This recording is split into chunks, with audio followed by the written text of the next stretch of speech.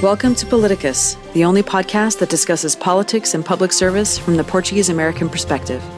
Here we discuss everything from federal policy, local issues, and U.S.-Portugal relations with the goal of driving more discussion and awareness of the issues affecting our nation, our community, and what we as Portuguese-Americans can do about it. And now, Politicus. Welcome, everybody, to another episode of Politicus. My name is Angela Samos, and I'm here with Denise Borges. Hey, Denise. Hello, how are you? I'm doing great. I'm excited for our guest today because she's very close to where I am geographically, Bay Area girl. We have Mayor Carol Dutra-Vernacci. Welcome, Mayor. Thank you so much for inviting me. I'm excited to see where this goes in the next several minutes.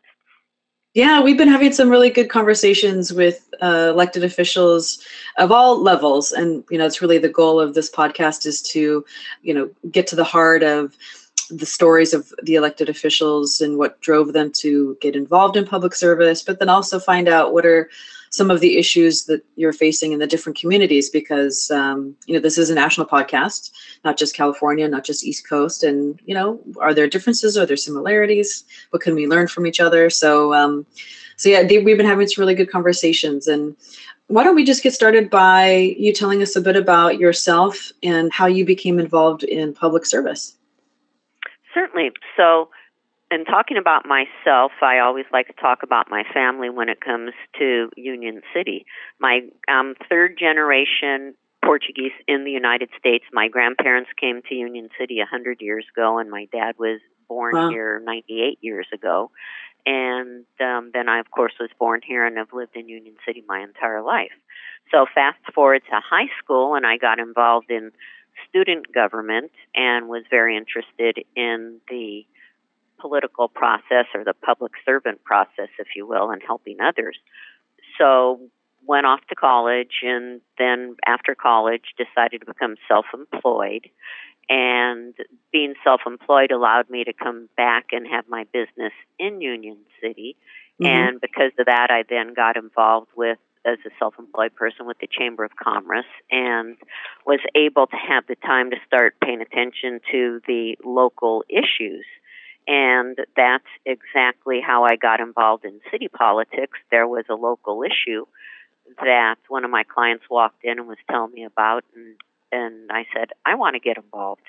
And the rest of it is history, as they say, because from that point I applied to become one of our advisory committee members and was selected because they were looking for a business person. And from there I applied to be a planning commissioner and got selected. And then again, issues still going on town, specific issues. So one of those issues prompted me to run for city council.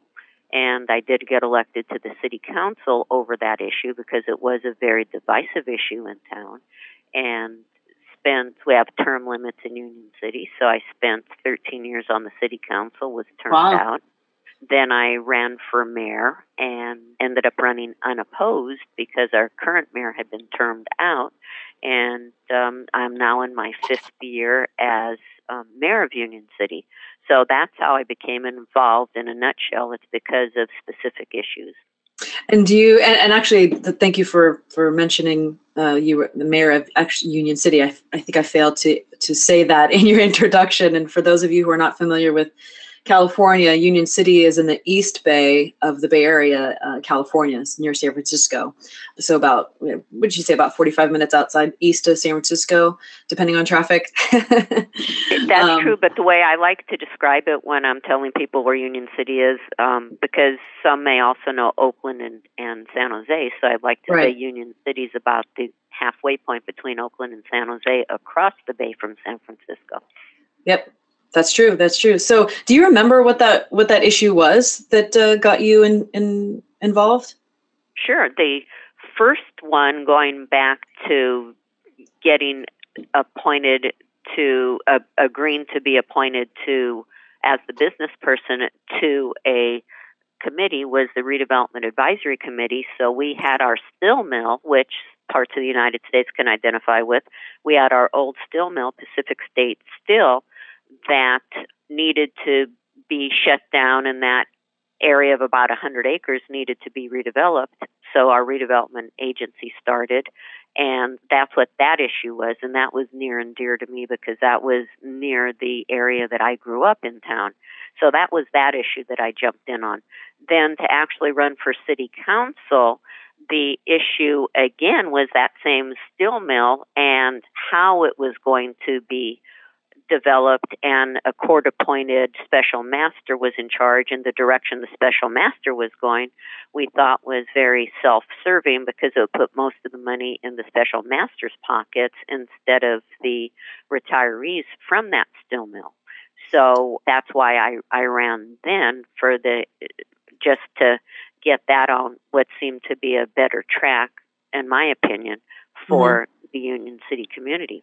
And then when I ran, so that was city council again, all Pacific State Steel, as it turns out. And then running for mayor, there were still issues because this redevelopment was something that started in the late 80s, and to this day we're still dealing with the remnants of redevelopment because Governor Brown disbanded our state's redevelopment agencies in 2011. So now we're still struggling with that because we were able to use some of those redevelopment dollars for affordable housing because, as you know, in the Bay Area, housing is very expensive, and getting affordable housing built is a major challenge all over the Bay Area.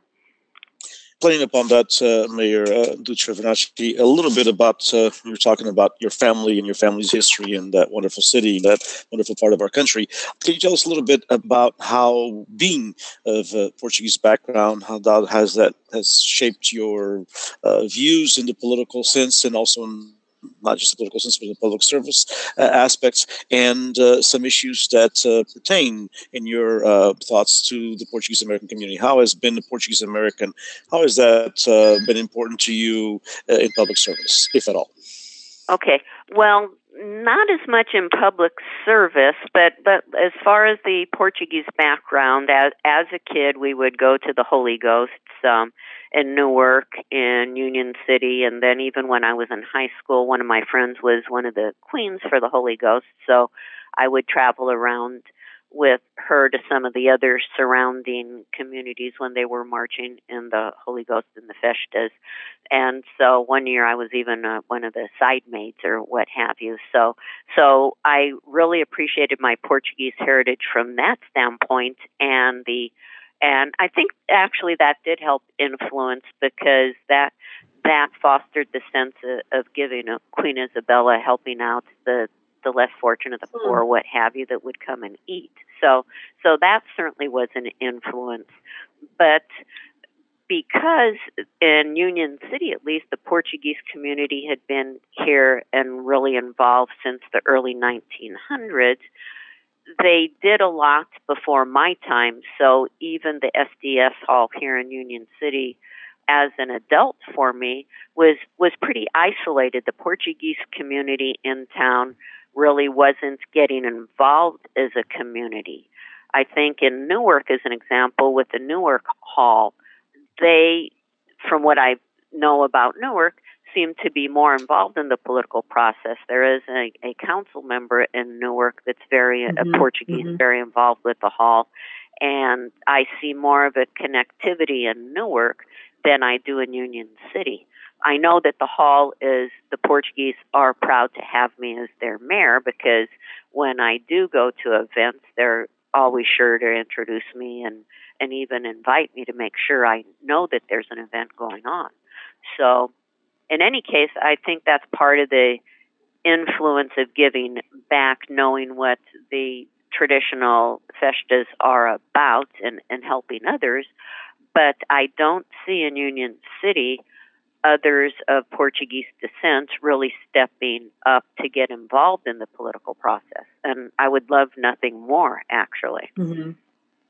When you speak to others in the community, any speculation as to why that might be? I mean, I know Denise and I have our own thoughts on that, but curious as to if you have any thoughts on, why we don't see more involvement, whether it's generally or specifically in Union City.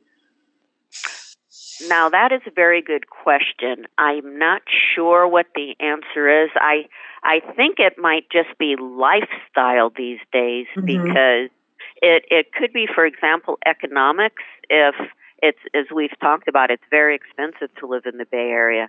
And it may be that people are so busy working just to meet ends meet. And if that's not the case, then it may be because those that are still raising families in today's culture, you have one of the parents running the kids around to their sports practice or their music practice or their after-school activities, extracurricular, what have you.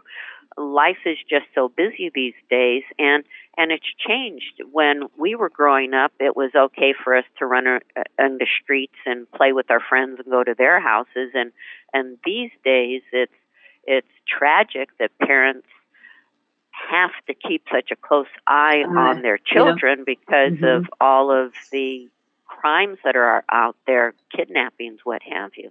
Yeah. So part of it, I think, is, as I say, just the change in society. Yeah, and I think it's a good point, and I would agree very much. There's so much more demands on people's time. I'd love to learn a little bit more about Union City specifically and being in the Bay Area. And you've already mentioned development and affordable housing. So, what are some of the issues that you're working on right now, and are they very specific to Union City, or do you think that they're more California in general, or what are some of those issues? That's a very good question. I think issues that I'm working on, first of all, just a little bit about Union City's background, because we were talking a bit about the Portuguese community, but Union City is one of the most diverse cities in California, actually, because 54% of Union City's population is actually Asian, be it Japanese, Chinese, Filipino, Indian, what have you. So we do have a large Asian population and then some of everything else, if you will. So we are very diverse. So one of the issues that we deal with in Union City is the diversity. We cherish that. It makes Union City part of what Union City is all about. You can come to Union City and feel very comfortable, or at least that's our hope, because we are welcoming to all, no matter where you're from. So that's one thing that's always important, and we foster that open arms attitude. Now, in terms of issues, as we're talking about Silicon Valley, the Bay Area, and the East Bay, for those that aren't familiar with, again, getting back to housing, because that's a big issue. When we're talking about Union City and the East Bay, we refer to ourselves as the affordable side of the Bay, because the South Bay, the heart of Silicon Valley, if you will, down towards the Santa Clara area, is very expensive. So whether it's for a business that wants to locate or residential that wants to locate, the East Bay is the affordable side of the Bay. And in addition to our location, a lot of the country doesn't realize that we are a good location for climate and for education, because, again, Union City I think of as being central to the University of Berkeley. Just north of us, straight across the bay, is Stanford. Just to the south of us is Santa Clara University.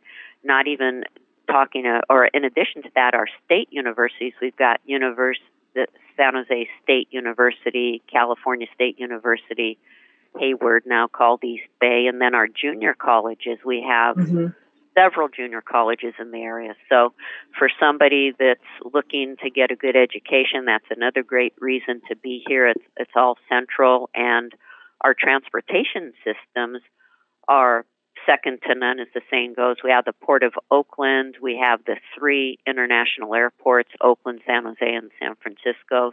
So it's easy for me to go from Union City specifically to the Silicon Valley to the Bay Area as a whole, because there's just so much positive going on here.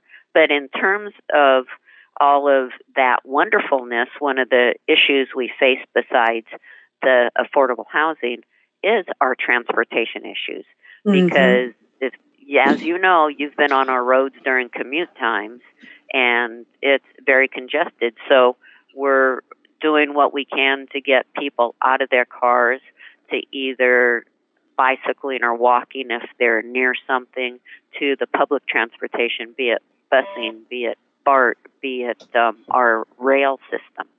So I think to your question of what's important, what am I working on, those are really big issues, the housing and the transportation elements. And if I may, as we were talking about Union City and in general, and if I may just bring it back to the Portuguese American part of it, I mean, you have such a wonderful history because your family's been there for 100 years. That's just, that tells anyone something about your connection to the city and to the community. So, I mean, 100 years ago, I'm sure your family was one of the few immigrants to that area at that time that then continued for many years. How has the community, as someone who's been a lifelong resident of Union City, how has the community changed in this length of time from your grandparents' time to your time today, especially as has been mentioned, the costs of housing? Some folks have decided to relocate into other areas such as North Valley, the San Joaquin Valley from Los Banos to Tracy, are now bedroom communities of people who work in the Bay Area. And how has the community transformed, or how has it been the evolution of the Portuguese American community in your eyes throughout your lifetime there and your family's history in Union City? Okay, that's a very good question, because when my father's parents left the Azores, they were in New Bedford for a few years, Massachusetts, before they came across the country to California. So when they got here in the Dakota area, because before Union City, it was two communities of Dakota and Alvarado, but my grandparents were on the Dakota side, and I can recall stories from folks that are older than me talking about how much of a Portuguese influence there was in Dakota, and even in Alvarado, because in Alvarado is where the Portuguese Hall is. So certainly what's changed over the years is in Union City, the concentration of the Portuguese, because percentage-wise, there used to be more of the Portuguese in town than there is today. Our population now is about 75,000, and you heard me mention that diversity with over 54% being Asian. So percentage-wise, the Portuguese population has declined in Union City, and so as a result are some of the I don't want to say traditions, that's not the right word, but the identity, I think, is it. So I know every year in the Bay Area circuits, our Alvarado Holy Ghost is one of the first. And so I think for the Portuguese, that is something that's very important, because that does give them the opportunity to come here and be together. So I think that is the distinction. Back then, when my dad was growing up, those Holy Ghosts were equally as important, but in the community you saw more of the Portuguese or activities or lifestyle throughout the community, whereas now if you want to see that, it's more like you have to just go to the Holy Ghost to see it. Sure. So in other words, in your opinion, also people have mainstreamed, for lack of a better word, which happens with all ethnic groups in the United States throughout our history, into other events and other parts of their lifestyles, as you mentioned also earlier, that are very American. I mean, it's not just the Holy Ghost any longer. People also have their kids in baseball and football. Denise, you are exactly correct, because, and thank you for using the proper terminology, if you would, that people are more mainstreamed now, but they do go back to their roots when it comes to Holy Ghost season, as I call it, where they do try and attend, because they do appreciate the tradition that is being preserved. Yeah, I would say just from my own experience with the community is that even, the hall is still there, and it still has its annual celebration as well as other celebrations throughout the year. But my experience is that the people that attend that celebration are actually coming from other areas in the Bay Area. I don't know that a lot of them still live in Union City, but the tie to their roots is still so strong that they still make the trip back. And it's not usually a very far trip, but they still make the effort to go back, and they still have a very active hall that with a strong board, and they still do lots of things. So it's interesting that even when we've mainstreamed, the folks still put in the effort to keep it going, even if it's just for our own. And that we don't get a lot of non-Portuguese at the Holy Ghost Festas. We still, maintain it for our children and the legacy that we leave. You do raise a very good point, because you're right in thinking about the leadership of the hall right now. The majority of them don't live in Union City, so they do come here, and I have noticed that. So that is certainly a very true statement. And the other thing that I might mention is going back to even when I was a kid, and how you say that it's mostly the Portuguese that show up for these events. When I was a kid, it used to be around the hall. The neighborhood didn't matter what their background was, be it the Filipinos in the neighborhood, etc., that would come to the hall and enjoy the Holy Ghost, because there's some folks now that again, Filipino descent, that lived in the vicinity of the hall, and that's what they would tell me. Oh, Carol, we always loved Holy Ghost time. So when the next one's coming up, please let me know so that I can come, because that person now lives out of the area as well. That's wonderful. And as some of the communities are changing, as you mentioned, in Union City and many other parts of California and throughout the U.S., just your brief comments and your thoughts on something that happened a few months ago here in California. The California Portuguese American Coalition had the summit in Sacramento, and we thank you for participating, and some of the networking that went on there for that day and a half or so. How important in your eyes are this networking of Portuguese Americans in different parts of the state to get to know each other, and also to maybe encourage others who are Portuguese background to get involved in politics, and they can jump into the national level through PALCUS and all the work that's being done by PALCUS. How important, first of all, my question is kind of two-faced. How important do you feel these networks can be in the future for Portuguese Americans of various generations, especially because we've mainstreamed so well? And second of all, how important do you feel this is, even at a national level, that the communities now with the technology that's available maybe have an opportunity to get to know each other a little bit better, and encourage others to take the step that Carol DiGiovanacci took a few years ago? Okay, there's a lot in that. Questions within questions, but I can do it. I was actually thrilled to be able to participate the first part of June up in Sacramento for that day and a half, because there were other elected officials there as well as non-elected officials participating through different parts of the state, but what we had in common was the Portuguese ancestry. So I think that's important, because as elected officials, here we're talking about me in Union City, the elected officials, for example, the council member from Los Banos, that's more of a farming community, and certainly in California, the Portuguese were very strong and still are very strong in the farming industries, be it dairy or what have you. So for me, being a Bay Area person, it was important for me to remember and see the Portuguese influence that's happening in our Central Valley. So at the state level, I think that was very important, because I really wasn't thinking until I went to Sacramento and saw those folks about the Portuguese influence that the Portuguese that have influenced the California farming system.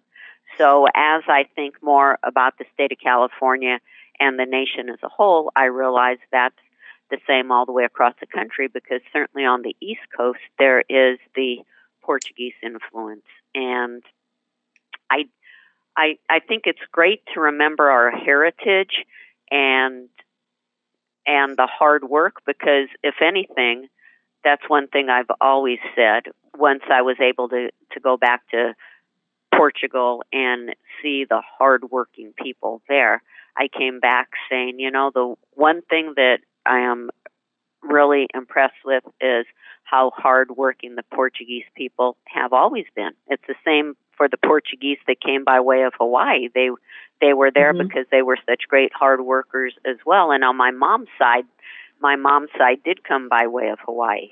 So I've seen both ends, if you will. So in terms of the question is how important is that going forward for getting the Portuguese community involved? I think with that strong work ethic, that's important for any public servant or elected official. So that is a great background. And in terms of encouraging the young Portuguese that are up and coming, I certainly do encourage them to get involved and be proud of their Portuguese heritage. We do have so many other cultures that are doing the same. I know as an elected official over the years, we've seen the Latino caucus, the Black caucus, the Asian caucus.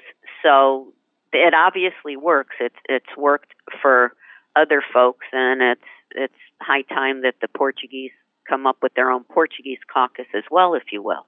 Not so much to be excluding others, but to recognize our heritage and do what we can to be inclusive and help others mainstream. It's hard for anybody when they come here. So if we can help others be inclusive, then you've also got that added benefit of being able to say, yes, that person who happens to be Portuguese helped me, and I will be forever grateful. Wonderful. I totally agree, and I don't think we could have a better note to end the podcast on, actually. So we've come up on our time, and I think we've touched on some really important topics here, and we really appreciate your time, Mayor Carroll, and thank you also, Denise, for being here as well, as always. And to our listeners, thank you for your time today, and we hope that you enjoyed the podcast and the interview. We will be including a link to the City of Union City and some more information about Mayor Dutra Vernacci. If you'd like to learn a little bit more about her or reach out to her, we encourage you to do so, especially if you have any interest in getting involved and if you live near the area and want to become more involved. So with that, we thank you for listening and supporting this podcast. Please hit subscribe. Please share with your friends and family. And please also leave us a review on iTunes and or SoundCloud. And with that, thank you both for being here. Thank you so much for inviting us. Yes. And until next time, have a wonderful day. Thank you for listening to Politicus, the official podcast of PALCUS, the Portuguese American Leadership Council of the United States. PALCUS is the premier national organization representing the interests of the Portuguese American community at large. To learn more about PALCUS and how to become a member or to make a donation, visit www.palcus.org. To submit feedback or suggestions about the podcast, email us at palcus@palcus.org. The views and opinions expressed by the hosts and guests of the show are not endorsed by PALCUS.